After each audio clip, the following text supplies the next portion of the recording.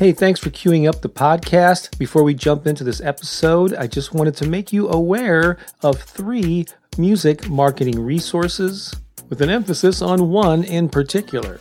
There's a good chance you're already familiar with my flagship title called the Guerrilla Music Marketing Handbook, and perhaps even the 5-Minute Music Marketer. And both of those titles are well worth your time. But I want to make you aware of another title that doesn't quite get the attention as those two do. And that one is called The 9 Irrefutable Laws of Music Marketing. I'm really proud of this book, and I think you would get a lot out of it. And basically what it covers is what I consider to be 9 timeless principles of music marketing. So regardless of the new website, app, or tool, because they're always changing, as you know, these are principles you can apply no matter what. They're timeless. They tap into that eternal connection that people have with music and with music makers. So I think you would get a lot out of this book. It's available on Amazon in at least a dozen countries in both paperback and ebook formats. So go check it out, The 9 Irrefutable Laws of Music Marketing. And now, enjoy the episode. Welcome to the Music Marketing Podcast. I'm Bob Baker, and on this episode, I'm going to be reading a short section from my book, The 9 Irrefutable Laws of Music Marketing, and this just happens to be the very first one, called The Law of Magnetism. Here we go. Decades ago, I went to a Black Sabbath concert when I was just barely out of my teens. Ozzy Osbourne was still performing with them, and as a fan, I was excited to see the band live for the first time. The opening act had just come out with their first album. I'd heard one of their songs on the radio, but didn't know much more about them. The lights went down, and the first song started with a bang. The lead singer jumped and ran and swung his mic cord like a lasso. The guitarist was amazing. The band rocked my socks off. It was Van Halen. Something about them resonated with me. The players and the high-energy music connected with an aspect of my psyche that was wanting to more fully express itself. The band won me over, and I became a Van Halen fan. Years later, as my musical tastes evolved, I got exposed to a Chicago-based band called Ralph Covert and the Bad Examples. I loved the band's clever pop melodies and lyrics. They reminded me a lot of Squeeze, another band I had grown to love. I raved about the Bad Examples and listened to their albums often. I even arranged to have the band perform at a music conference I hosted in St. Louis. It was another example of the way music can excite me. While I enjoy a variety of music, there are just some artists I connect with on a deeper level, sometimes to the point of being a giddy fanboy. And of course, the artists are different at various stages of my life. I'll bet you have a long list of similar examples you could share. And that's the perfect way to begin this book, discussing the mysterious topic of magnetism. When I crafted the final list of these 9 music marketing laws, I considered starting off with the law of awareness. Over the years, as I've discussed the steps to effective marketing, I've always pointed out that creating awareness is the first important step. After all, nothing else can happen until people, meaning your potential fans, are first aware that you even exist. Only then can a music fan progress through these evolutionary stages. 1. Initial awareness leads to an understanding of the style of music you play and what you stand for. 2. That understanding leads to a curiosity in listening to your songs, watching your music videos, etc. 3. That sensory experience leads to the formation of an opinion. Does the fan like you or not? And 4, if they like what they hear and see, how fervently do they feel about it? All of this can lead to actions, such as your fans buying your music, attending your shows, raving about you to their friends, etc. As I mentioned, none of these fan evolution steps can take place until people first know about you. The process always starts with awareness.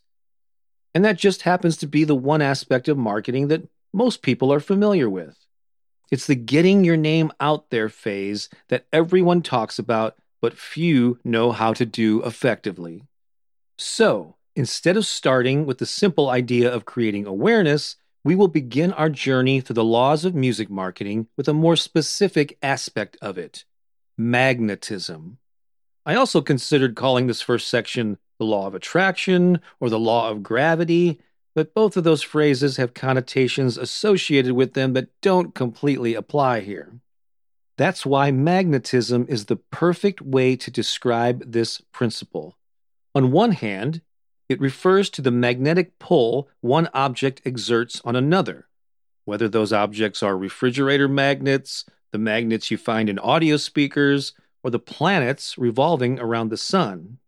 It can also refer to a magnetic personality that pulls fans toward an artist. However, don't worry, a bigger-than-life personality isn't required to be a successful musician and marketer. If you have charisma or can develop it, great, but it isn't necessary. Another good way to describe it is resonance. A fan can resonate with an artist, whether their demeanor is mellow or silly or loud or introspective. It's not always about being flamboyant. It's more about like attracting like. So here's the first law you must obey as a self-promoting musician. Become a magnet that attracts your ideal fan. That's right, become the magnet. I know, it sounds like a line from a kung fu movie, but it really is the core of this first principle. And when you get it, marketing becomes a lot easier. The traditional guidance on music promotion suggests that you should get your name out there and find your fans. In more recent years, you may have heard that you need to build your tribe. There's nothing wrong with these phrases. Most people know the meaning behind them.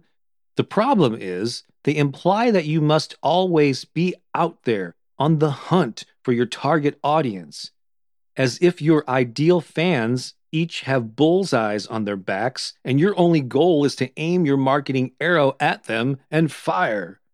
Yes, you do need to be proactive and get over your discomfort of talking to people about your music, but that doesn't mean you have to turn into a disruptive shouting machine to be effective. When you embrace the law of magnetism, you can relax into a more organic and comfortable approach to music marketing. In essence, you must take the traditional approach of target marketing and flip it on its head. Instead of simply identifying your ideal fan and going after them, you become the target that they are magnetized to. It's target marketing in reverse. Does that make sense? Here's another way to state it. Put yourself in a position to be discovered by people who are predisposed to like you and your music. Let's focus on the word predisposed for a moment. That means your goal is not to resonate with everyone. You're not trying to appeal to a large percentage of the population. Your only goal is to set yourself up to attract that small slice of mankind that gets you. The people who are more likely than most to enjoy your style, sound, look, and message. There's something about these people, meaning your ideal potential fans, that predisposes them to like you. It could be their gender or their age. It might be their political or social views or a certain life experience they've had. It may be related to their socioeconomic status or the causes they support. And this predisposition is not static. It often changes over time for each individual. For instance, when I was in my teens, I listened to a lot of rock music. I was just learning to play the guitar at that age, and rock was the style I strove to emulate. I hung out with people who enjoyed it. It was part of our lifestyle. It was the proverbial soundtrack of my life. Therefore, I was highly predisposed to like Van Halen. If I had come across the late Eddie Van Halen and company in my 30s, I would have appreciated them, but I wouldn't have been attracted, aka magnetized, to them like I was when I was younger. Same thing with my appreciation of the bad examples. In my teens, the band may not have even registered, but in my early 30s, I was predisposed to highly resonate with their music. The timing was right. The combination of where I was in my life and their sound was a perfect match. So think about this as you identify the music fans who will enjoy you the most. Who will you set yourself up to attract? Who are your ideal fans? And where are they in their lives? These good people hold the powerful potential to be your future raving fan base. It's just that they don't know about you yet. They haven't been given the opportunity to discover you and determine if they truly resonate with who you are as an artist and a person. But when you put the law of magnetism into action, connections are made and new fans are born.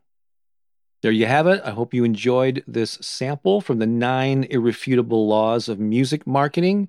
That was actually the first half of that first law of magnetism section.